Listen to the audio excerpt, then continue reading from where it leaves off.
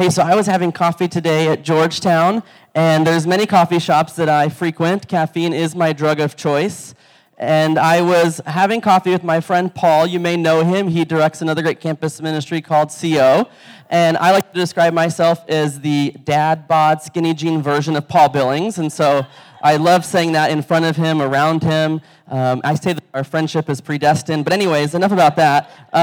We're having coffee, and we really kind of stumbled upon this question, and it made me really think. And if I had time, I'd want to ask all of you this question, but it's this, is what is your favorite part about being a Christian? Or what's the most meaningful part of following Jesus to you right now in this season? So whether you're here for the very first time, whether you're a life group leader at American, whether you're a strategic local church partner, say all that in one tweet, and you've been pastoring for 20 years in the city, I'd be interested to know what your response to that question would be. And of course, as bringing up the question, I get to share my answer. And it feels a little bit weighty, to be honest. Like, how am I going to boil down my life with Christ in like a tweetable moment? And how am I going to talk about what I'm going through in my life with Christ, what it's like to navigate kind of pastoring and fatherhood and awkwardness. Those are three things that I major in. And I realize that my favorite thing right now about being a follower of Jesus is the way that Jesus sees me. Now, I know I kind of went for the Sunday school answer. I said Jesus, so I get like a gold star. I was homeschooled, that's okay. And so I think that for me, like I've been reading through the Gospel of Matthew with a small group at my church, NCC, and we're reading through all the Gospels in 12 weeks, and so I'm trying to keep up. And I've been reading through Matthew each day, and I came to this story in Matthew that I've seen and read many times, but I come back to this story year in and year out, and I can't say it another way except this story always brings new life to me. Or when I read this story, it feels like I'm drinking water and I didn't even know that I was thirsty. And so we're going to be in Matthew 11 for a few moments, and you can turn there, it'll be on the screens, but really I want to set the stage for what's happening, because I think what's happening in Matthew 11, history recorded 2,000 years ago, has deep relevance for you and I today. It's really interesting because at this point in the story of God's redemption plan through Jesus, we see Jesus is kind of towards the end of his earthly ministry. He's been speaking many places, traveling, doing miracles, signs, and wonder are following him. He's a controversial figure, both religiously and politically, and he's in this spot, and we see the snapshot, not just of what's going on in his life, but we really see a glimpse of his true character. And I really love that this is a story that has to do with John the Baptist, original Baptist. Shout out to all my Baptist friends. But John the Baptist has this really interesting call on his life. The old prophets say that he's a voice in the wilderness. And he does this really incredible and gracious job of pointing people to repentance and pointing people to Jesus. There's even this point that I love in the Gospels where some of his own followers kind of dip out on him and follow Jesus, and he's okay with it. That's amazing. I wish I could say that it's always easy for me when like somebody jumps from our ministry to another ministry, but it's not, because I'm human. But I love that John the Baptist is so willing to not have a platform for himself, but to have a pathway to get to Jesus for others. And so it's interesting, he's living out this call of his life, and he's a pretty interesting dude for some context. He enjoys locusts and honey, so he's pretty much vegan, I guess, and he makes his own clothes, so he's sustainable before American University ever came to existence. And he's what we'd call a hippie or a hipster, and he's just kind of doing life, and there's interesting contrast that some people really kind of appreciate his ministry, and some people push back against his ministry. And we see that contrasted with the life of Jesus, because Jesus isn't necessarily doing those things. He's with people at the center of attention, but there's still people that follow him and also reject him. And so John the Baptist, this story is interesting. By the way, he's the cousin of Jesus, just thought I'd throw that out there. And it's really interesting that at this point in John the Baptist's life, he begins to struggle with doubt. He goes from a peculiar public figure to a religious prisoner. And if you're anything like me and you think that prisons in America need reform, this is even worse than we could ever imagine. Malnourishment and torture were normal kind of day-to-day things. And he finds himself in this destitute place, isolated.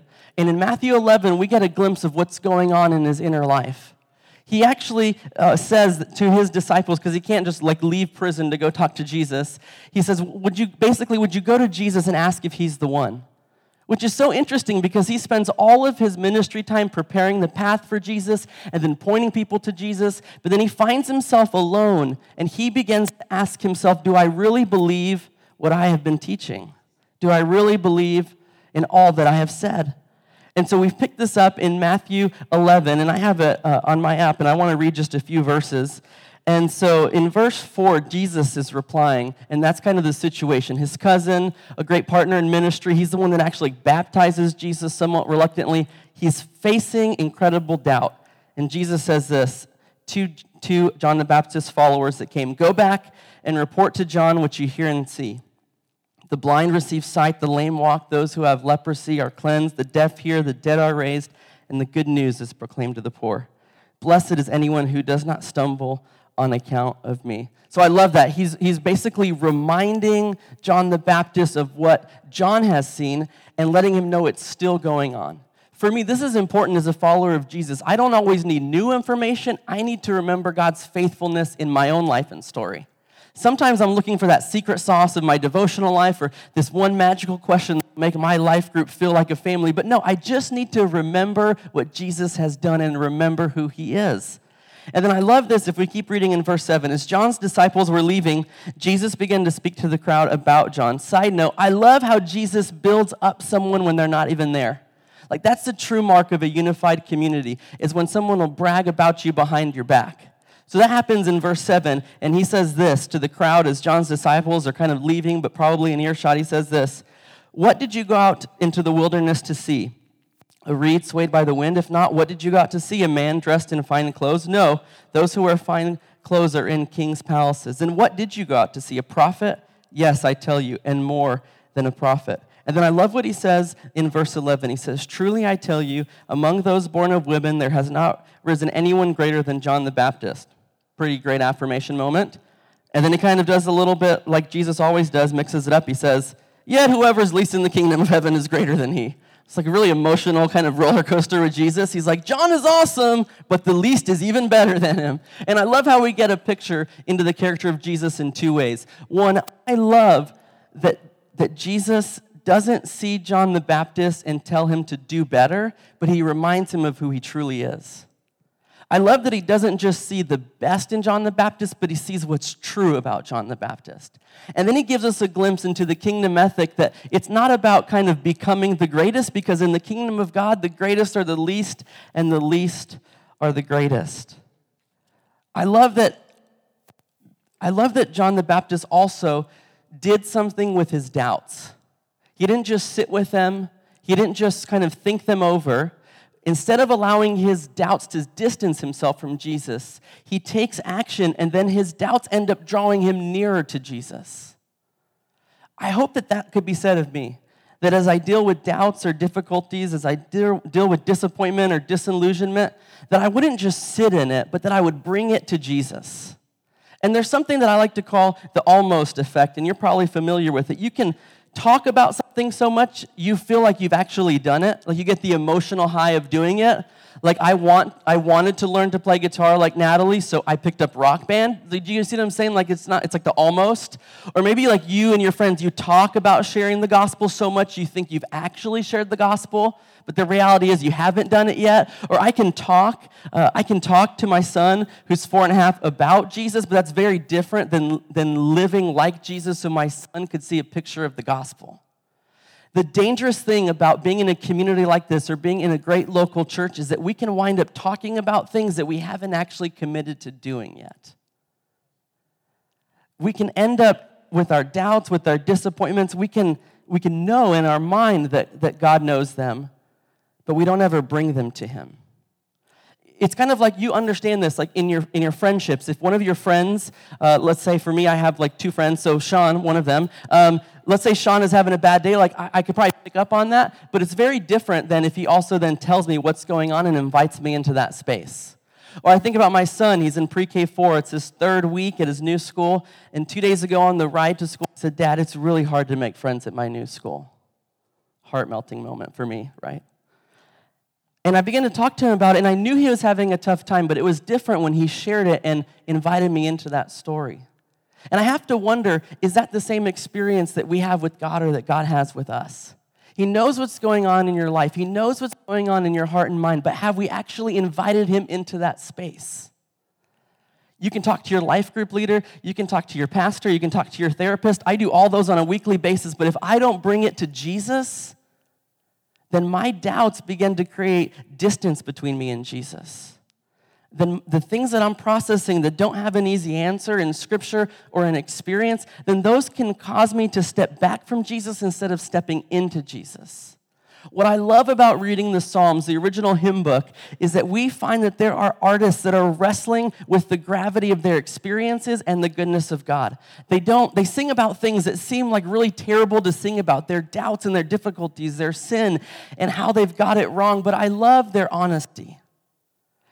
And just like Jesus speaks what's true about me, he also invites me to be honest with where I'm at.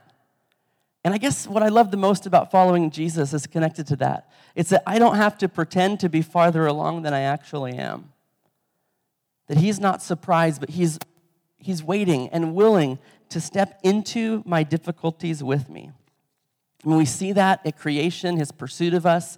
We see that at the cross, his desire to reconcile us. And we see that in moments like tonight, in a wonderful space with lots of red carpet. We see Jesus waiting for you to invite him into your mess. Invite him into your story. So if we could kind of have like one theme or kind of one sentence that would wrap up our time in this series, it would be that you are more than your past and you are more than your worst moment. I love that the Bible doesn't just show us a highlight reel of extraordinary people, but it gives us a picture of people who are struggling to follow God and live out the values of the kingdom. I'm sure that John the Baptist really wishes this wasn't the part of his story we are talking about tonight, but it's so real and it's so raw and it's so relatable. Because maybe you're in here and you're a life group leader, or you've been following Jesus for a long time, but you're in a space in your story and nobody knows what you're fighting. Nobody knows what you're up against. I think that the Holy Spirit would want to remind you that Jesus wants to be in that space with you.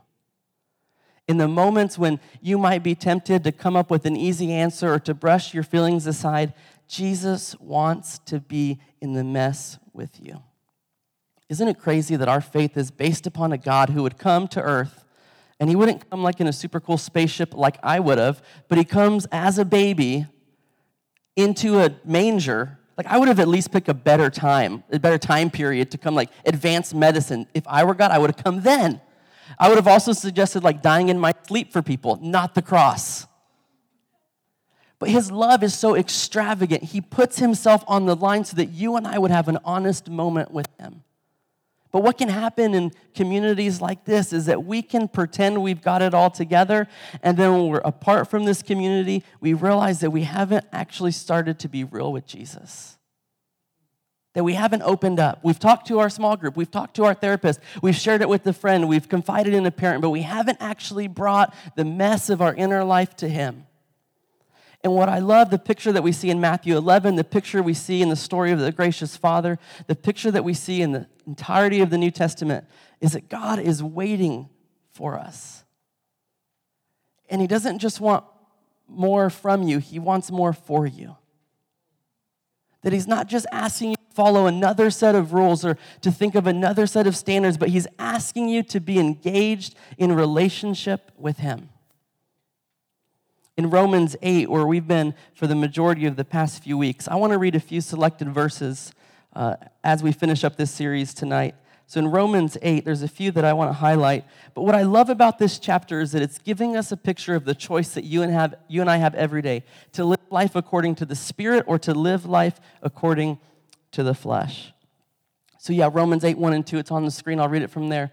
Therefore, there is now no condemnation for those who are in Christ Jesus, because through Christ Jesus, the law of the Spirit who gives life has set you free from the law of sin and death. What I love about following Jesus is that I don't have to feel that in order for that to be true. My circumstances don't have to necessarily reflect that for it to be real. Because when I think about areas of my life where I'm disappointed or frustrated or where I'm fighting depression or I'm navigating what it's like to live with anxiety and then be a parent and see my son acting anxious at times, like when I'm in the mess of my life and story, it's verses like this that keep me anchored in a love relationship with God that changes everything. And I just so love that he doesn't tell John the Baptist, like, hey, stop doubting, you're acting stupid. No, but he invites him to remember God's faithfulness.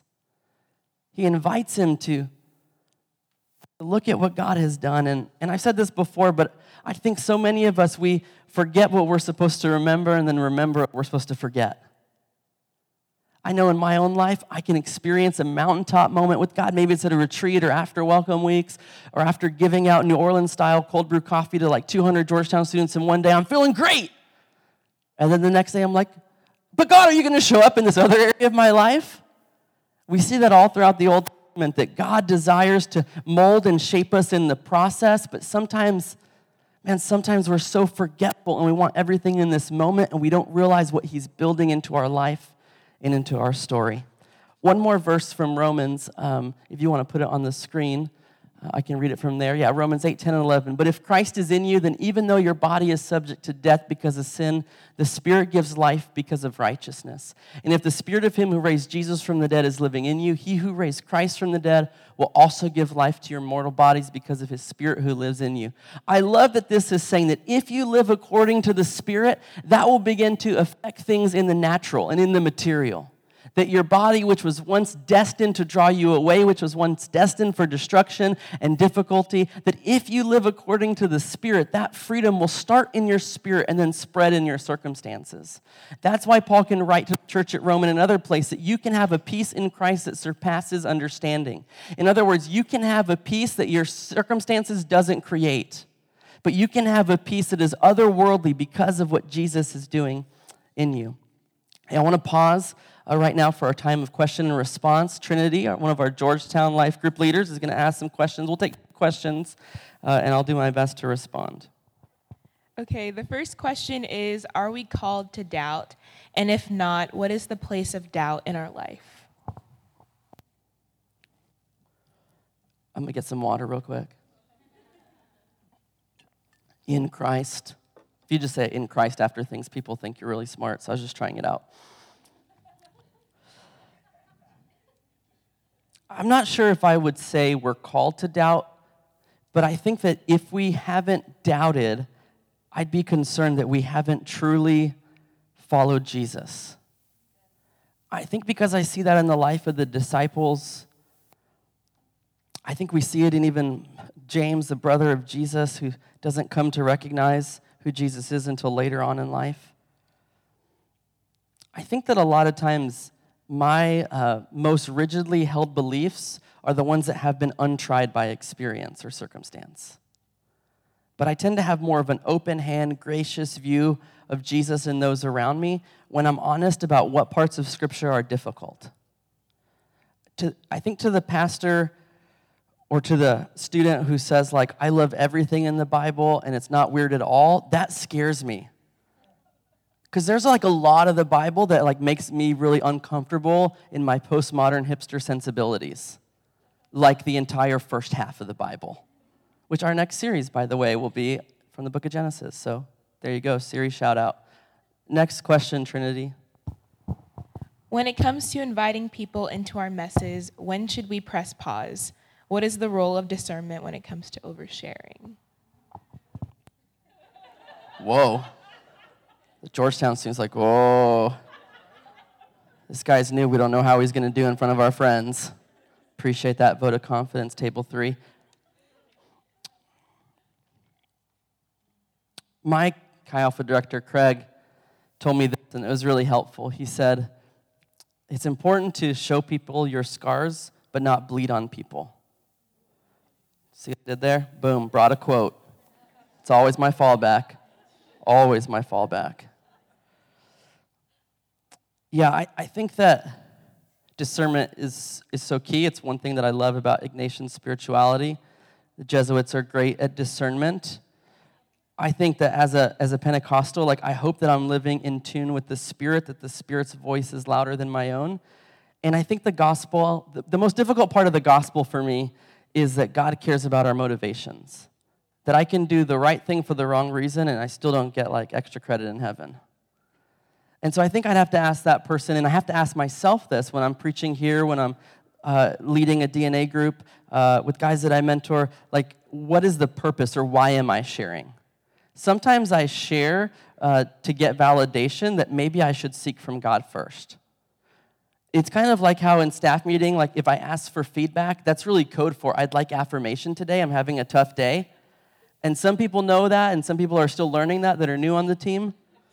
But like, hey, feedback on this idea I spent 10 hours on, that's code for I really need a boost in affirmation, guys.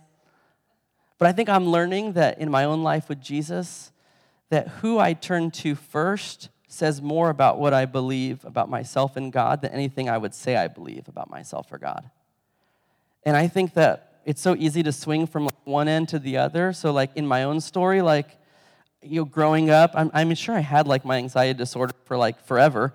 But I grew up in a church that was like, oh no, that's not blah, blah, blah, And then it's like I can swing so far on the pendulum and then think like everything through the filter of like, oh, my therapist says this, or this is what my mental health diagnosis is. I feel like we can like swing, and I feel like the Lord's like asking us and calling us to be real with him, but to always look to him. A friend of mine, Josh, said this lovingly to me. He said, hey man, there might be some part of your struggle with anxiety that's spiritual, and I wouldn't want you to miss out on thinking through that. And I was like, well, forget you, dude. I mean, that was my initial fleshly response. There was other F words I thought about saying too, but like, forget you. But yeah, I think it was really helpful to realize that there is spiritual underpinnings to all the world around us. And that gives me hope because the name of Jesus is above all names. And it's above all names on days where I'm trusting him, and it's still above all names on days when it's difficult to trust him. So yeah, that's how I would answer that. Hey, as the worship team comes up to lead us in a song of response, as a reminder, one of the reasons that at the end of every service we respond in worship is because we don't preach or teach for applause or affirmation. We do it so that we'd have an action, a response to who God is. In other words, that we would turn our attention and our affection to him, and that in that moment we would be changed. Here's what I want to encourage you. You don't have to fight for a position in the kingdom of heaven. You don't have to fight. You don't have to fight to figure out who you are, but the gospel is discovering that God already knows and then coming to the place of acceptance of that truth. You're here in this room, whether you came all the way from Georgetown, God bless you, from American, another random university, you're welcome here too. You're here because for some reason spiritual life matters to you and you think that this community can help you on that journey. And I think that you're right. But I think that you could go throughout your entire time in college and you could become really good at Christian community, or you could become really good at following Jesus closely. Those don't always look the same. A few years ago, I realized that I was producing really good Chi Alpha student leaders, but was I producing lifelong followers of Jesus? It's not an easy conversation to have, but the reality is that the success of what we do in life groups and ministry, we don't find that out tomorrow or with when you show up, but in 10 or 15 years. Are you loving the local church? Are you serving in mission? Are you engaged in discipleship? Are you giving irrationally? Are you generous towards kingdom causes? You may be going through stuff that no one knows about. You may feel misunderstood, mistreated. You may have people even in this community that think things about you that aren't true, that speak things about you that aren't realistic, that either hold you on a pedestal high or they speak words that don't bring life. But whatever you're going through, the answer isn't this community. I like to say it like this: community makes a terrible Jesus. It doesn't have power to heal you or transform you. It'll probably only be in your life in this state for a few years, but Jesus wants to meet with you. He wants to meet with you in campus ministry. He wants to meet with you in the local church. He wants to meet with you honestly for the long haul. And I can't make that decision for you. You have to make that decision for yourself. Will you let Jesus into your mess so that your story can be redeemed for his glory in your maturity? Are you willing to live in that Romans 8 reality that he's working together all things for good? And what good is that? He defines it so you be conformed to the image of his son. Sometimes I wish that the Christian life just led me to security and comfort, but instead it leads me on a crossword journey with my eyes towards eternity. So as we pray, why don't you stand with me as you're able? We're going to sing a song of worship. The altars are open. Be staff on the sides. Maybe you need to pray with a life group leader. Maybe you're a life group leader and you need to be honest with God about some things in your story in your past. You're listening to the voice of who you were and not to the voice of Jesus who's talking about the truth of who you are. God, we pray that you would meet with us, that you would speak to us clearly and boldly in our life, that you'd call us to something higher, that you'd speak the truth about who we are and whose we are. God, that we wouldn't let our difficulties define us, that we wouldn't let our anxieties, our depression, our circumstances, or even our hopes and dreams define us. We would let you define us out of trusting you. In your name we pray. Amen. Like I said, staff will be on the sides to pray. The altar's open. You can put a prayer request in the prayer bucket. But man, please steward this moment well. Don't let it pass you by.